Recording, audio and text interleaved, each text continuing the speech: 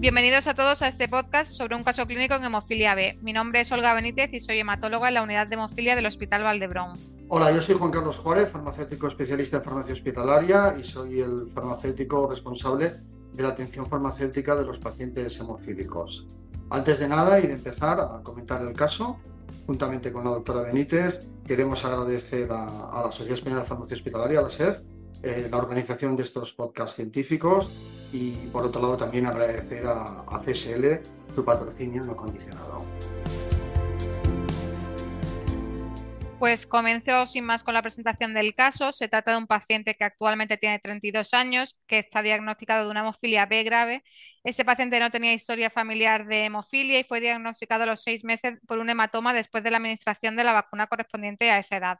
Desde el diagnóstico, el paciente presentó varias hemartrosis articulares, siendo las más frecuentes a niveles del tobillo derecho. Inició profilaxis a los 8 años con Benefix 2 veces por semana. El paciente tiene un estilo de vida muy activo con un gran nivel de actividad física, por lo que a pesar de la profilaxis tiene una tasa de sangrado anualizada de 1 o 2 y todos estos eventos son traumáticos. Se comenta el caso en el comité de coagulopatías de nuestro centro y se decide cambio a un producto de vida media extendida. Habitualmente en nuestro centro los cambios siempre se consensúan en este comité de coagulopatías que incluye a profesionales del equipo de hematología, de farmacia hospitalaria, enfermería, traumatología, rehabilitación y del laboratorio de hemostasia. Una vez se decide el cambio de tratamiento y se cita al paciente, enfermería hace educación sanitaria acerca del nuevo producto y se realizan las extracciones para los puntos de farmacocinética. Después del cambio se realiza una visita a los 3 meses para hacer una evaluación clínica y control de inhibidor y en función de esta se realiza, si es necesario, algún ajuste en el tratamiento profiláctico. En este caso, al tratarse de un paciente con un estilo de vida muy activo, que en la actualidad hace powerlifting, una modalidad similar a la halterofilia, requiere niveles valle de factor elevados para evitar eventos trombóticos asociados a esta actividad física, por lo que se decidió en este comité el cambio al producto de vida media extendida. Muy bien, ahora pasaremos a comentar un poco el proceso del cambio en las distintas alternativas terapéuticas que presentan los pacientes con hemofilia B. Como se ha citado anteriormente, el paciente estaba tratado con un concentrado de factor 9 de vida media convencional, recombinante, Benefis, o de Standard Half-Life, como dicen los anglosajones. Estos factores presentan una vida media de unas 18-23 horas, lo que implicaba la administración de 2 concentrados o de 2 dosis semanales, generando unas concentraciones plasmáticas valle de alrededor del 1%.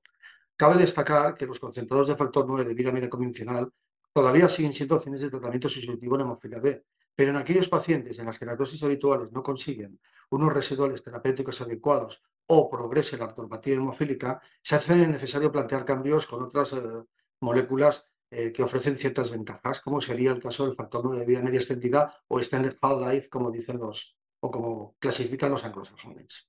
La utilización de este tipo de moléculas con mucha seguridad nos va a permitir espaciar las administraciones, que pueden llegar ya no a ser 2 administraciones o una semanal, sino que pueden ser como una administración única semanal, quincenal e incluso más de 20 días dependiendo de la molécula, siempre con unas concentraciones residuales del factor adecuados.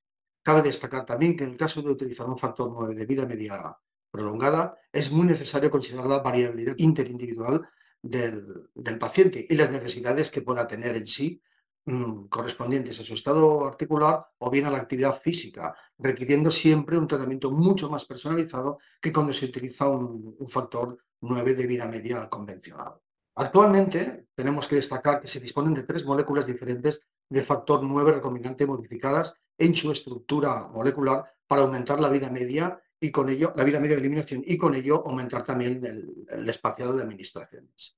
Por un lado encontramos la molécula denominada F3-nonacoj-alfa, que se trata de un concepto de factor 9 donde la molécula se encuentra fusionada a un fragmento cristalizable de una inmunoglobulina, lo que le confiere una vida media de hasta unas 82-83 horas, según datos de la ficha técnica.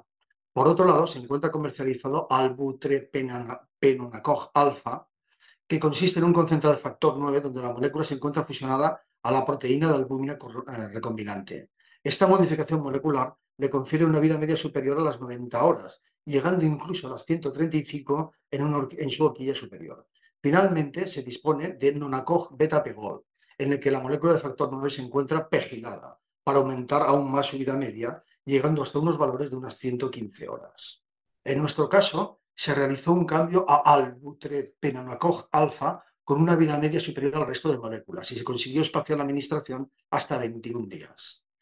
Cabe destacar que los cambios de concentrados de factores de la coagulación en general en nuestro centro se consensúan, tal y como ha dicho la doctora Benítez, en el Comité Clínico de Coagulopatías Congénitas.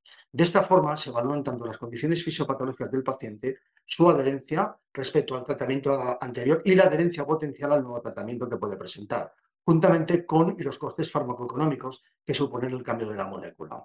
Cabe destacar también que comparativamente el coste anual de un tratamiento sustitutivo con factor 9 de vida media extendida puede ser potencialmente más del 200% del coste del tratamiento con un concentrado de factor de vida media convencional o de vida media estándar como llevaba el paciente anteriormente, si no se realiza una optimización del tratamiento, ajustando las dosis en unidades y obviamente el intervalo de administración. Para ello es fundamental un punto a destacar, que es la monitorización farmacoterapéutica que precisa el paciente para ajustar estos parámetros y poder generar un tratamiento eficiente. Para realizar el cambio adecuadamente y ajustar esas dosis e intervalos, se realiza un estudio farmacocinético utilizando un software de cálculo farmacocinético poblacional disponible denominado WAPS-EMO. Este programa, que como he comentado antes lo tenemos disponible y en online y que funciona bajo suscripción, permite la introducción de 2 o 3 concentraciones del factor en tiempos diferentes y nos genera una curva farmacocinética individualizada que permite también realizar un cálculo de dosis o un ajuste de dosificación. En nuestro caso, el paciente mostró una curva farmacocinética obtenida por WAPS o EMO que indicaba una vida media de 170 horas y un aclaramiento de 0,037 litros hora. Este comportamiento farmacocinético permitió espaciar las administraciones hasta un máximo de 23 días, con una dosis de 5.500 unidades internacionales y recientemente ha permitido ajustarlo a 21 días por la actividad deportiva que el paciente ha querido desarrollar. Finalmente, en este aspecto, hay que destacar la necesidad de que el paciente sea adherente al máximo a este tratamiento. Para monitorizar la adherencia tenemos herramientas digitales en las que en nuestro medio hasta un 90% de los pacientes las utilizan. Utilizamos mayoritariamente una app denominada AEMOASIS que el paciente se puede instalar en el smartphone. Y de esta forma el paciente apunta las dosis administradas en su pauta profiláctica y también las dosis extras puntuales que pueden ser necesarias en algún caso de dolor o de un hemartros o de algún síntoma que pueda condicionar un hemartros. Además, también permite a los profesionales realizar el seguimiento a distancia online en una versión del programa para PC de sobremesa, de tal manera que el paciente está monitorizado casi las 24 horas al día. Esta app se adapta sin problemas tanto para pacientes tratados en terapia sustitutiva con hemofilia A como con hemofilia B. En cuanto a las ventajas clínicas de la molécula, esto nos lo comentará ahora mismo la doctora Benítez. Pues el cambio clínico a esta molécula, Idelvion, nos ha permitido en nuestro paciente tener unos niveles Valle elevados necesarios para que realice su actividad física habitual sin comprometer su salud articular por eventos hemorrágicos. Además, estos niveles Valle tan elevados se han conseguido sin necesidad de aumentar la frecuencia de administración. De hecho, en comparación con su tratamiento previo, se han disminuido el número de infusiones anuales que recibe el paciente. La vida media extendida de Idelvion nos ha permitido pauta de dosificación en ese paciente en intervalos de 21 días, asegurando la cobertura hemostática necesaria para su día a día. En lo referente al análisis farmacoeconómico, nos lo podrá desarrollar mejor el doctor Juárez.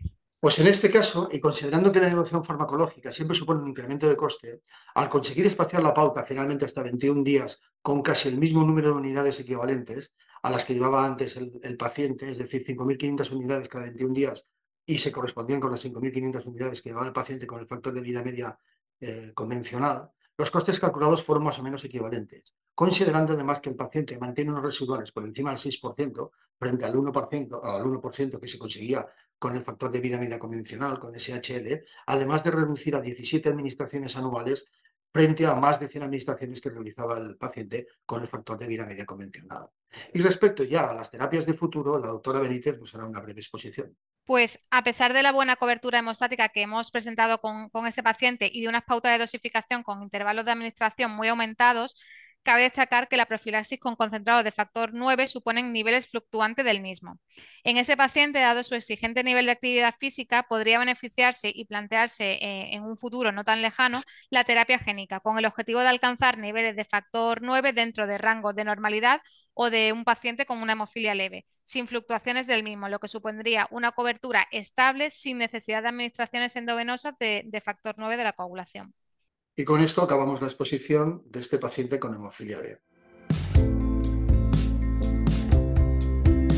Como veis, existen moléculas muy prometedoras actualmente y además un futuro cercano muy prometedor en el tratamiento para la hemofilia B. Espero que este planteamiento de un caso clínico haya sido de utilidad para vuestra práctica clínica habitual y os esperamos en futuros podcasts y que el contenido de ellos también sea de interés para todos vosotros.